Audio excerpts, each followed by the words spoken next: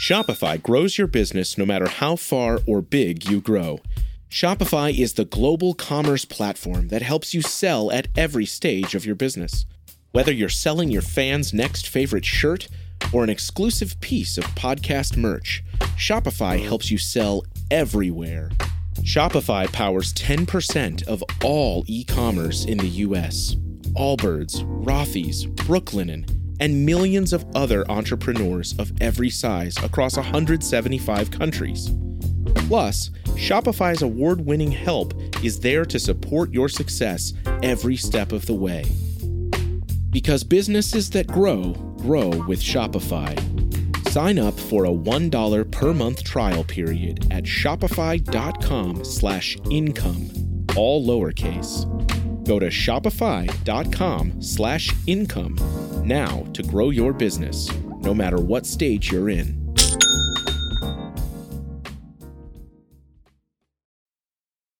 Hello, and welcome to another edition of Play Me or Fade Me. And thank you for joining us as always. And that's a winner. Yes, you can make it back to back winning days in the podcast. And it's been a long time since I was able to rattle off 3 straight days. Kind of feels good not to be terrible at what I'm doing for once. So let's recap the last 2 days here in the podcast.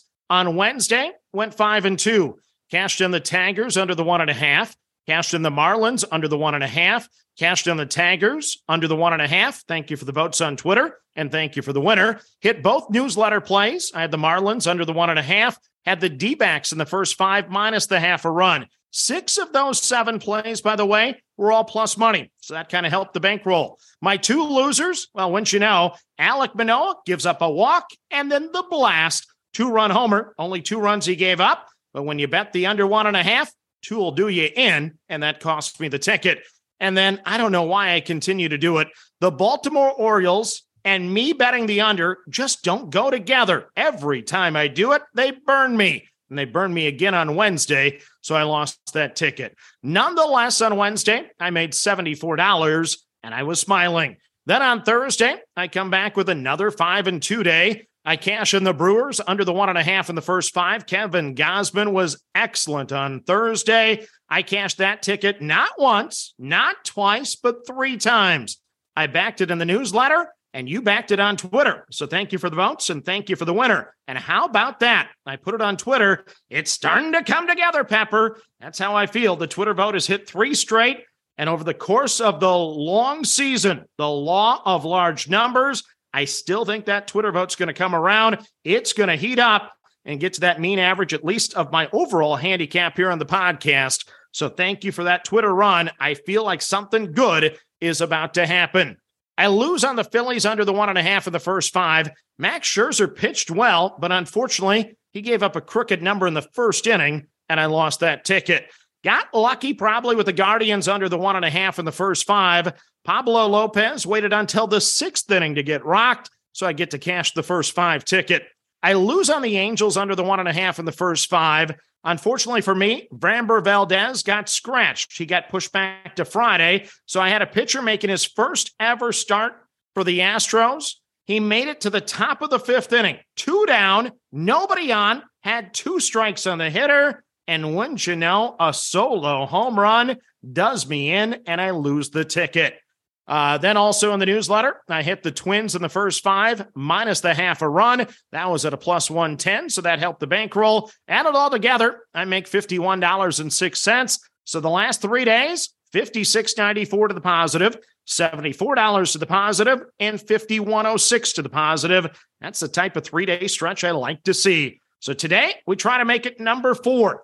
Before we get to the card, a little bit of housekeeping here, though. First of all, one of our loyal listeners out there, my good buddy Toby, he's in Tuscaloosa, Alabama with his family today. They're cheering on Nicholls State against the Crimson Tide in college baseball. So Toby and family, I hope you guys have a wonderful time. And if you see Nick Saban, please get an autograph for me. Then number 2, I am going to have I had a special edition podcast, I guess, to announce that on Saturday, I'm going to do something unique for me. I'm going to do a live Zoom call, share my screen, and go over Better Edge. A lot of you have signed up for Better Edge, but There are several of you that I think should sign up for Better Edge, and maybe it's just the learning curve. It's a little bit different. Do you get to be the book? Are you the player? What do you actually do on Better Edge? I'm going to have a Q&A. Just go through the site screen by screen. If you want to join that on Saturday, please send me a DM, shoot me an email. I'll get you the link for the Zoom call on Saturday, and we can talk about Better Edge. But now let's get to the card for Friday. It's an interesting one. There's a lot of good pitching out there. And the last 3 days, if you haven't noticed, every single wager I made has been to the under. Winning 3 straight days. Am I going to come back with overs today? Absolutely not. We're everything to the under again. We start with the Milwaukee Brewers at the Cincinnati Reds. Corbin Burns goes for the Brew Crew, a 4-4 record, a 3.68 ERA, and a 1.19 whip. Solid 3.26 ERA on the road this season. Sub-3 ERA on the road in each of the last 3 seasons. Nighttime ERA is a 2.76 versus a 5.48 during the day. 2 starts against the Reds last season. 12 1/3 innings, 3 runs allowed for a 2.19 ERA. Reds batters are a career 7 for 50 against Burns. That's a 140 batting average. So all of the pitching splits line up for me. The Reds are 19th in OPS against righties. They're 17th in OPS at home. They are a good scoring team at home, 11th best in baseball. It is a good hitter's park. But Burns cashed for me last time out, giving up just 1 run over 7 innings against the Giants. I'm going to back him again tonight. No lines available yet, but I'm going to be on the Cincinnati Reds under the number in the first 5. Next up on the card, I'm a little scared about this one. It's the Oakland Athletics at the Miami Marlins. Edward Cabrera gets the call for the Marlins, a 3-4 record, a 5.02 ERA, and a 1.50 whip.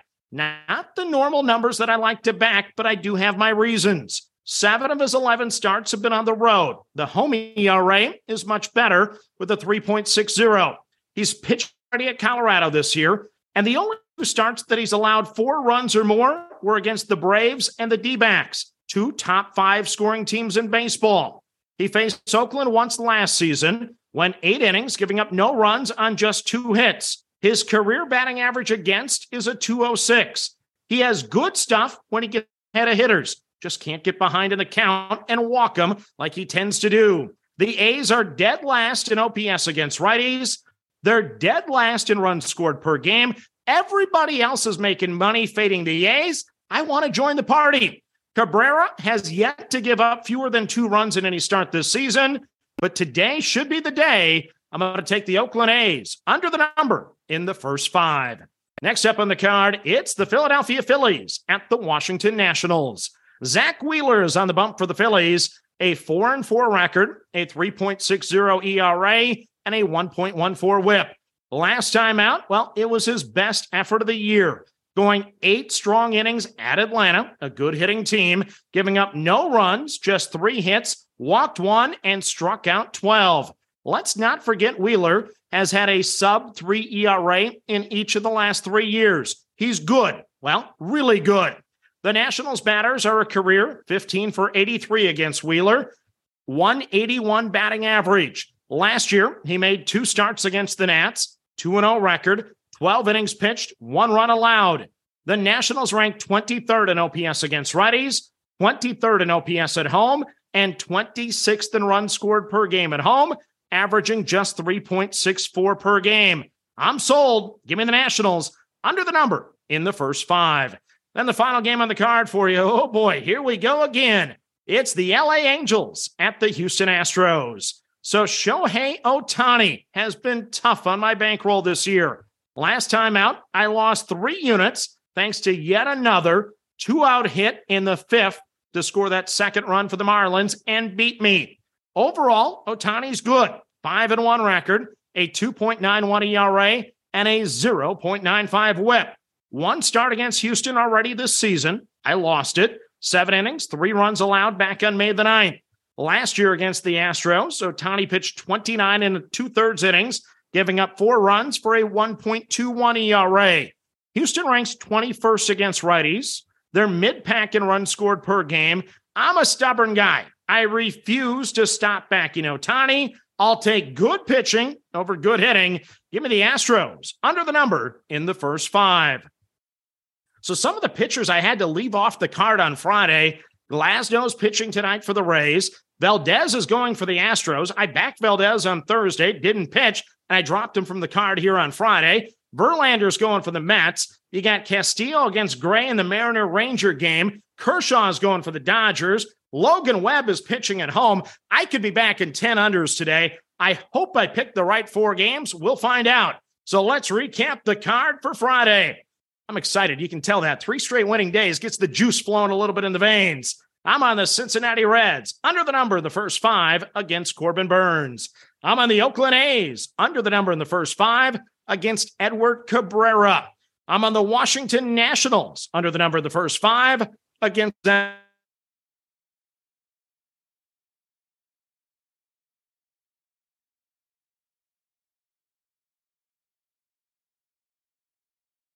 Have fun, and let's cash some tickets together. Good luck, everyone.